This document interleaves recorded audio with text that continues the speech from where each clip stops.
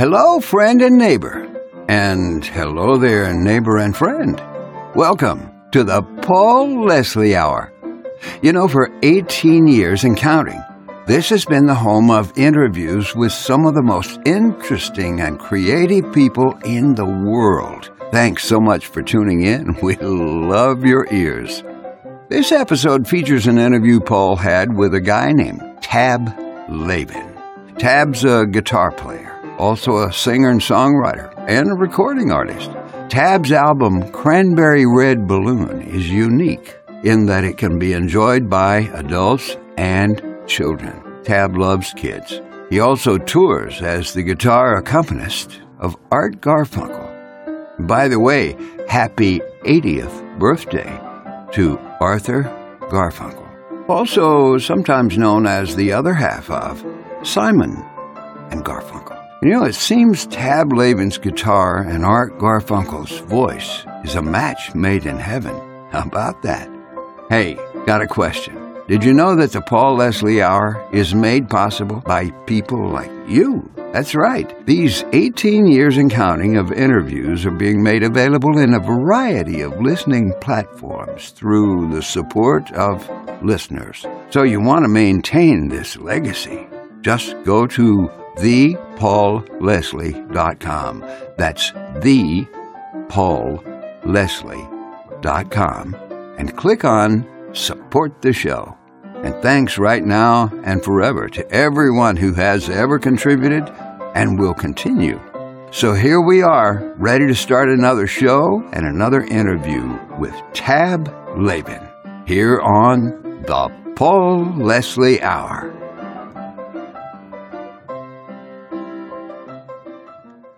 Our special guest is a guitarist, a songwriter, a singer, and recording artist. Tab Laven. Thank you so much for joining us. You're quite welcome. Thanks for having me. Appreciate it. I think most stories are best from the beginning. Tell us about the music that you appreciated as a young person. Pretty much like everybody else of my generation, the Beatles, Simon and Garfunkel, Crosby, Stills and Nash, James Taylor. That's kind of what I grew up on. That's how I learned how to play guitar as a 12, 13-year-old kid, listening to records and lifting the needle up and putting it back down, and just until the records were no good anymore, just went over and over and learning the guitar parts, Didn't really even know how to tune the guitar properly, I don't think, when I first started, but eventually I figured it out. That's how I learned how to play guitar, just by ear, and that's kind of how I still play guitar, just by ear. I don't really read music, except chord charts I can do, but as far as actual music, I don't do.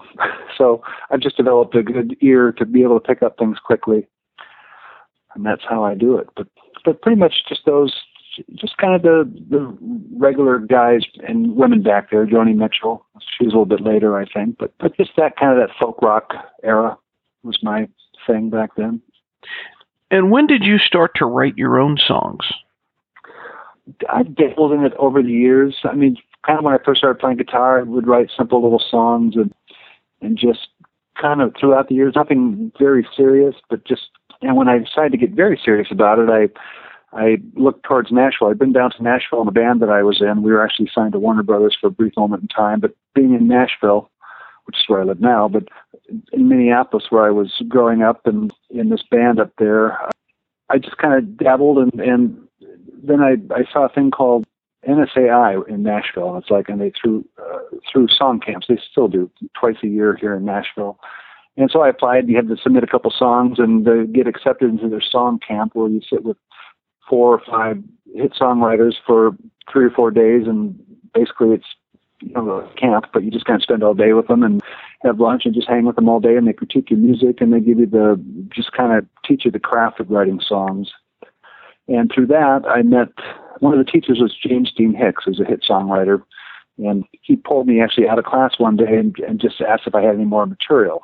So I promptly whipped out a cassette out of my pocket, and he said, no, put it away. I don't want, otherwise everybody's going to be handing me their cassettes. But just, here's my phone number. Call me when song camp is done. I'll have to come to my office, and I'd like to talk to you. And from there, he invited me to come back down on more of a regular basis until finally he convinced me to move down on a permanent basis and write at his company.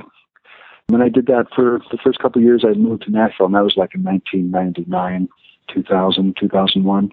It was a great learning experience because it enabled me to skip over a lot of that first one or two hurdles that most new songwriters in Nashville have to jump over. I kind of all of a sudden had entree into this world of really good songwriters, and he had me co-write with his writers on the staff, and he just believed me enough that that he gave me that opportunity, which I'll always be grateful for. And I never really had any hits or anything or cuts. I just I guess I didn't take it as seriously as I should have back then. And just through the years, I still write. I guess I more dabble in it than a serious songwriter. You've recorded and toured with a number of musicians, like Michael Johnson. Mm-hmm. Tell me about some of the recordings that you've appeared on. Well, I played on Michael Johnson's, one of his earlier albums. Before he kind of went the country route, he moved to Nashville years ago and became a country artist. But before that, he had a great career as a solo acoustic guitar player. I played on one or two of his albums. I also traveled with him a bit and played some shows with him as a second guitarist and learned a lot from him. And before that, right out of high school, I actually moved to California, to Los Angeles from Minneapolis, and just was in the right place at the right time and got a gig with a woman named Mary McGregor, who had a song that was climbing the charts at that point. This is like in 1977. 78, and I want to say I was 18. I was 19 years old. Just through circumstance, I got a chance to more or less audition for her band, and she had a song called Torn Between Two Lovers. It became a #1 worldwide hit, and I just got extremely lucky. They were looking for an acoustic guitar player and knew the right people, and I was in. And that was like my first real professional gig. And then other than that, I played on just various local albums, whether they're here in Nashville, not any huge national type albums, except I did play on Jars of Clay. I became friends of the band, actually in between guitar gigs, as opposed to getting a regular job. When I actually moved to Nashville, I got a job being a merchandise manager, just thinking, well, that'd be a job that would keep me on the road and keep me plugged in and networked throughout the whole country community and pop world. So I got hired at a merchandise company here in Nashville, and they put me on the road. And one of my first groups I went out with was Jars of Clay, and I worked with them probably for a year and a half. But through that, I became good friends with all the band members, who were really great guys, and they had me play banjo. That was my first instrument, was banjo. Played banjo on one of their recordings. I couldn't tell you which record it is. I played Mary McGregor's albums way back when. And there you go, and probably others that I can't think of right now, but my memory is short on that. You have this album of your own. How did you get the idea to start writing the songs that would appear on Cranberry Red Balloon? Some of the songs I wrote were kind of more geared toward children. I had a daughter, I think back when she was young, 3, 4, 5 years old, I would just kind of write silly little songs for her on my guitar, and out of that, some of these songs grew with it. And James Dean Hicks, the publisher that convinced me to move to Nashville, had heard some of these songs, and he always had said, you should really gather all your children's songs and just do a children's album because there's such cool songs. And I just kind of put it off, and years went by, and I just kind of kept dabbling. And some of the songs really aren't, on the record, really aren't children's songs, but they can be if you put them in that context. They're easily listenable as children's songs. And when I actually met my wife, she had heard the songs, and she's the one that was kind of the catalyst to getting me in the studio, and she pretty much made me go in the studio and record these songs. And that was a couple of years ago, and got a good friend of mine who's a great engineer here in town. It's a big country engineer / producer named Mills Logan, and he co-produced the album with me in his home studio, and he also engineered it. And he kind of called all of his friends who were all the A-list studio guys here in town and asked if they'd be willing to come in and play on a non-country type of a record, and all of them said yes. They'd love to. So I got some really good players on it. It really turned out great, and I get some vocal backgrounds by some friends of mine, one including Art Garfunkel, who I play for now, and others are some of the guys in the Beach Boys, who I'm friends with, again, through doing the merchandise thing. It was one of the bands I was out with for quite a while with the Beach Boys, and through that I met Bruce Johnston and Mike Love and his son Christian Love and Randall Kirsch, and John Cowsill, who's the drummer, and they all ended up playing on the record, singing on it for me, just as being good friends that they were. The song that has Bruce Johnston and these other members of the Beach Boys, that song is Perfect Day. Yes. Tell us about that one. That is a song I co-wrote with a friend of mine here in Nashville. We actually wrote it quite a while ago. It's not a kid song, but that's one of the ones that really ended up being a great kid song because it's just such a positive, lovely song. It's very up and very commercial, very simple, almost kind of has a Beach Boy vibe to it. And that's why I asked Bruce if he'd sing on it along with Christian Love, Mike's son, and Randall Kirsch, who does all the high parts in the band. And it really actually turned out great. It just was very, very happy with the song, and they loved it. And it's probably the most commercial sounding song on the record, I think. The other song that I wanted to ask about, That's What I Like About the Rain. Mm-hmm. Tell me what inspired that one. I think that just started out with just a simple little melody with the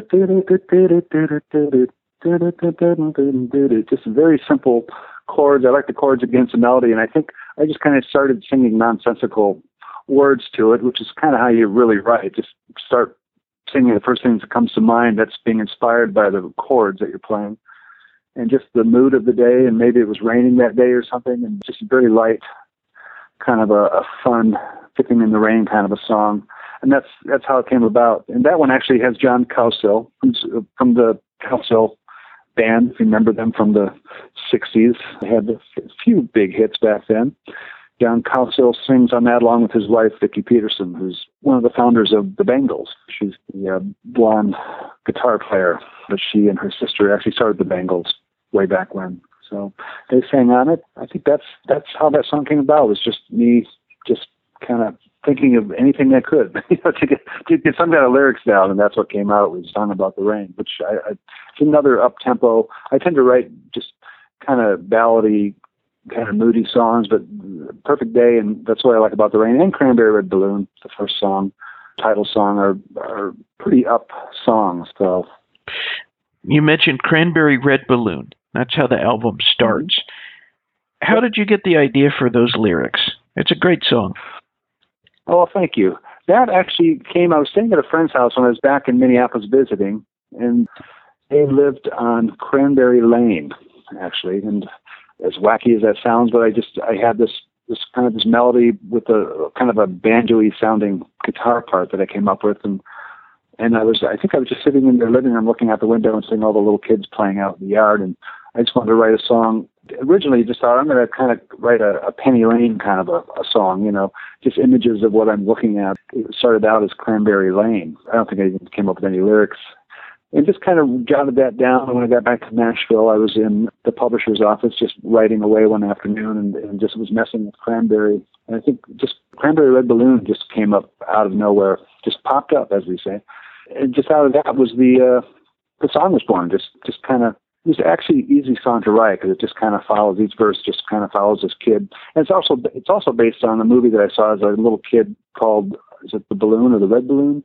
It's a French movie with, I don't think there's any dialogue in it, but it's a black and white movie. And I think the balloon was red in the movie. And I just remembered that movie as a young kid. Just for some reason, it stuck with me, that film. And I think that's kind of what I was writing about too. It's just this kid running, chasing this cranberry red balloon, just using that as an inspiration as well.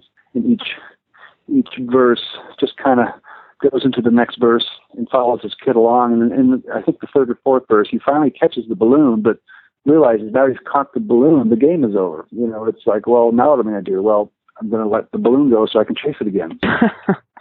It really kind of parallels about chasing dreams and what do you do once you achieve your dream? Well, you got to keep dreaming and chase other things. So it's kind of a metaphor for that, I guess. Very interesting. There's a number of really captivating instrumental songs on there. Tell us about Janer's Dream. Janer's Dream is just a little guitar thing I came up with that I really didn't have any lyrics for, so I just kind of developed it as an instrumental. It's kind of a catchy, kind of a toe tapper.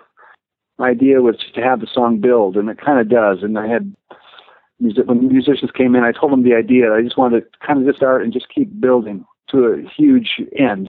And then it just kind of breaks down to nothing again and goes back into the guitar thing. And actually, Janer's Dream is actually just an old girlfriend that I had back in high school. Was Jane, and she went by the nickname Janer. I just kind of wrote it as a dedication to her. She had passed away years ago, and I just was thinking about her, I think, when I was playing it, and I decided to call it Janer's Dream, just for no other reason. Just I thought it was kind of a nice remembrance of her, just so I could, because I think about her through the years every once in a while, and that's kind of how that came about. Earlier, we were talking about Cranberry Red Balloon that has vocals with Art Garfunkel. How did you meet Art Garfunkel? Art, back it up a little bit. When I was still living in Minneapolis, before I moved to Nashville, I think in like 1996 or 1997, I was watching TV, and there was a PBS special called Across America, and it was a special on Art Garfunkel. It was a live concert, I think from Ellis Island or something like that, and it was Art and his band, with little snippets of him talking with James Taylor and films of him kind of walking, because he walked across America, and he had just completed his walk across the United States. And to celebrate that, they filmed this concert, this live concert of him, called it Across America. And I remember just watching that and seeing the acoustic guitar player, thinking, that is my gig. I love that gig. And it was Eric Weisberg, who was a great guitar player, playing guitar with him. And I just thought, that's my gig.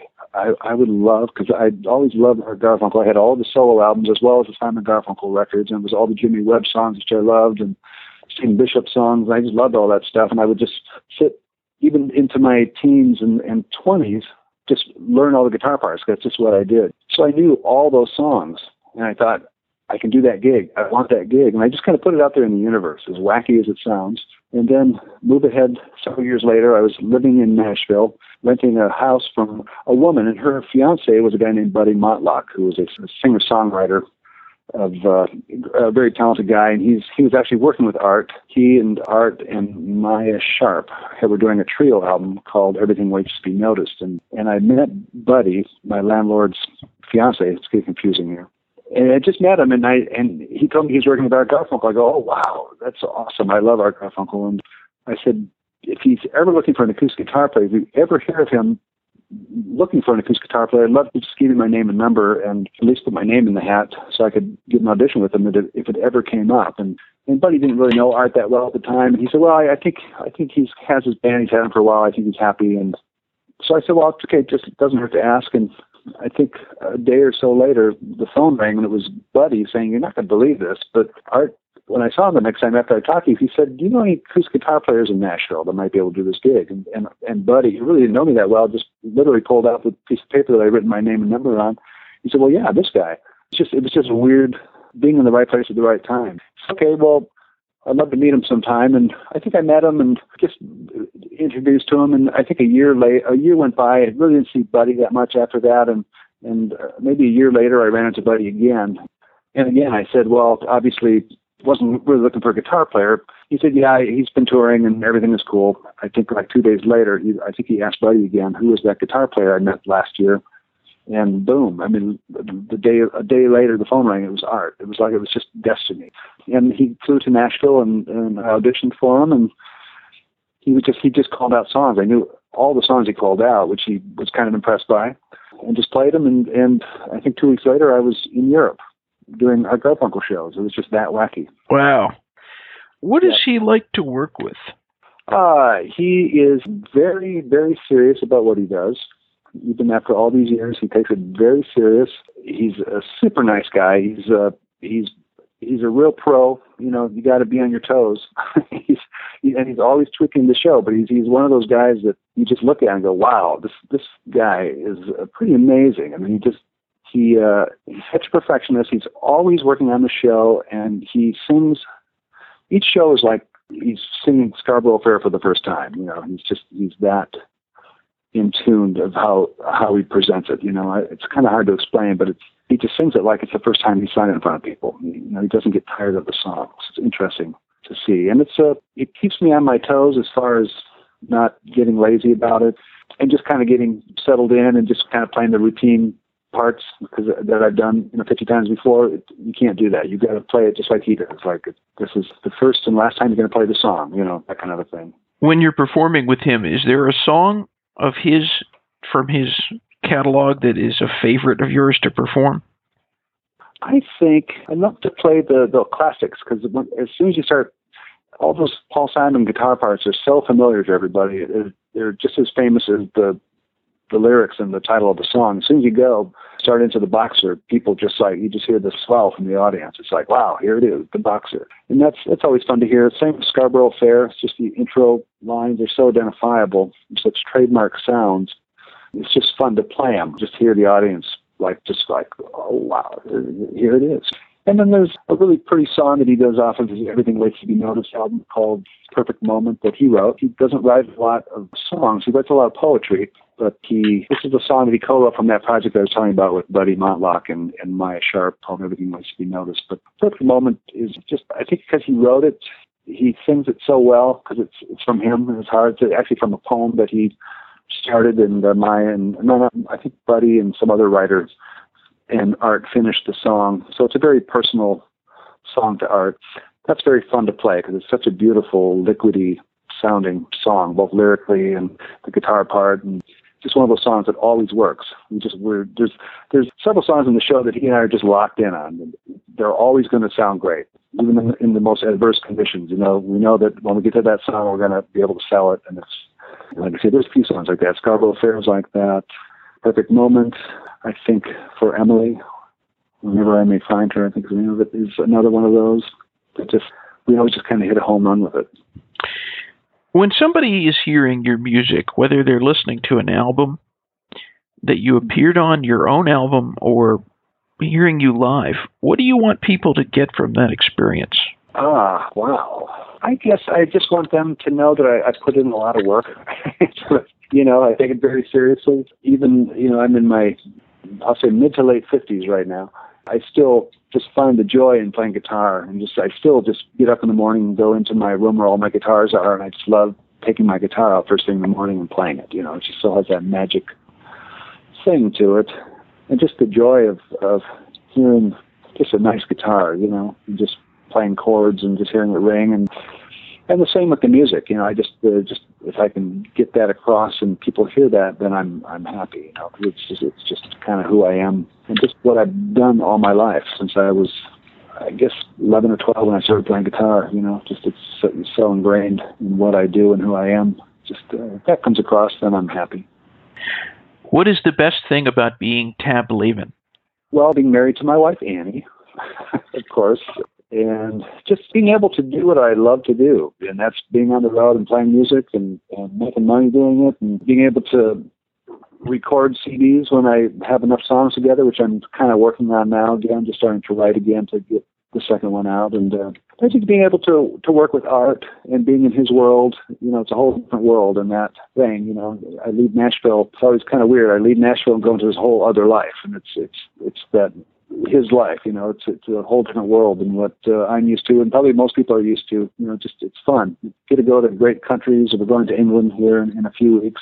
Going to Japan for a few weeks in December, and I think he's talking about doing a European tour next spring, and hit all the major cities and countries over there, and just playing in just nice venues and just meeting really nice, cool people, just fans that come up, and guitar players always come up and want to know the kind of guitar I play and what kind of pickup I use, and that's kind of the fun stuff to me, is to be able to share that, because that's me too. I do that when I see a guitar player. I want to know what he's using. What do you want to say to anyone who hears this interview? Totally open-ended. To just follow your gut and trust your heart, and if you can dream it, you can do it. I didn't make that up, of course, but I just always believed I'd be able to make a living playing guitar. I've always managed to, and it comes from hard work. You got to put a lot of hard work into what it is you want to do, and to make it happen. But once it happens, that's the fun stuff. It's when you're doing what you love to do, and it doesn't get boring as long as it's what you want to do, I guess. Who is Tab Laven? Who is Tab Laven? Wow, that's so scary. I don't think you want to know. Oh, just a nice guy that's just out here trying to do what he loves. Who is Tab Laven? I've never been asked that. You put me on the spot here. Just a guy that loves life, is having a good time. Thank you very much for doing this interview. It's been a pleasure to talk to you, and I have enjoyed that album very much. Thank you very much. And again, sorry we didn't connect at Atlanta show. Got a little weird at the end there with the crowd and all that, and my wife was there, and I was really looking forward to meeting you face to face. But we'll be back in Atlanta at some point, so I'll get to maybe have lunch with you or something next time. Oh, that'd be great. I'd like that. We'll plan on it. Okay, Tab. Well, thank you very much, and have a good one. All right. Thank you. You too. I appreciate it, Paul. Thank you for stopping by today. If you enjoyed our program, consider telling a friend about it. The Paul Leslie Hour is made possible through people just like you. So you want to keep the show going, right? Go to thepaulleslie.com. That's thepaulleslie.com. Click on Support the Show. And thanks to everyone who contributes. Performance of the intro music is courtesy of John Primorano, The Entertainer, written by Scott Joplin. End credit theme music is courtesy of John Primorano, the traditional song Corina Corina. Your announcer is Dan Gold. Hey, that's me. The show is hosted and produced by Paul Leslie. And we'll see you next time on the Paul Leslie Hour.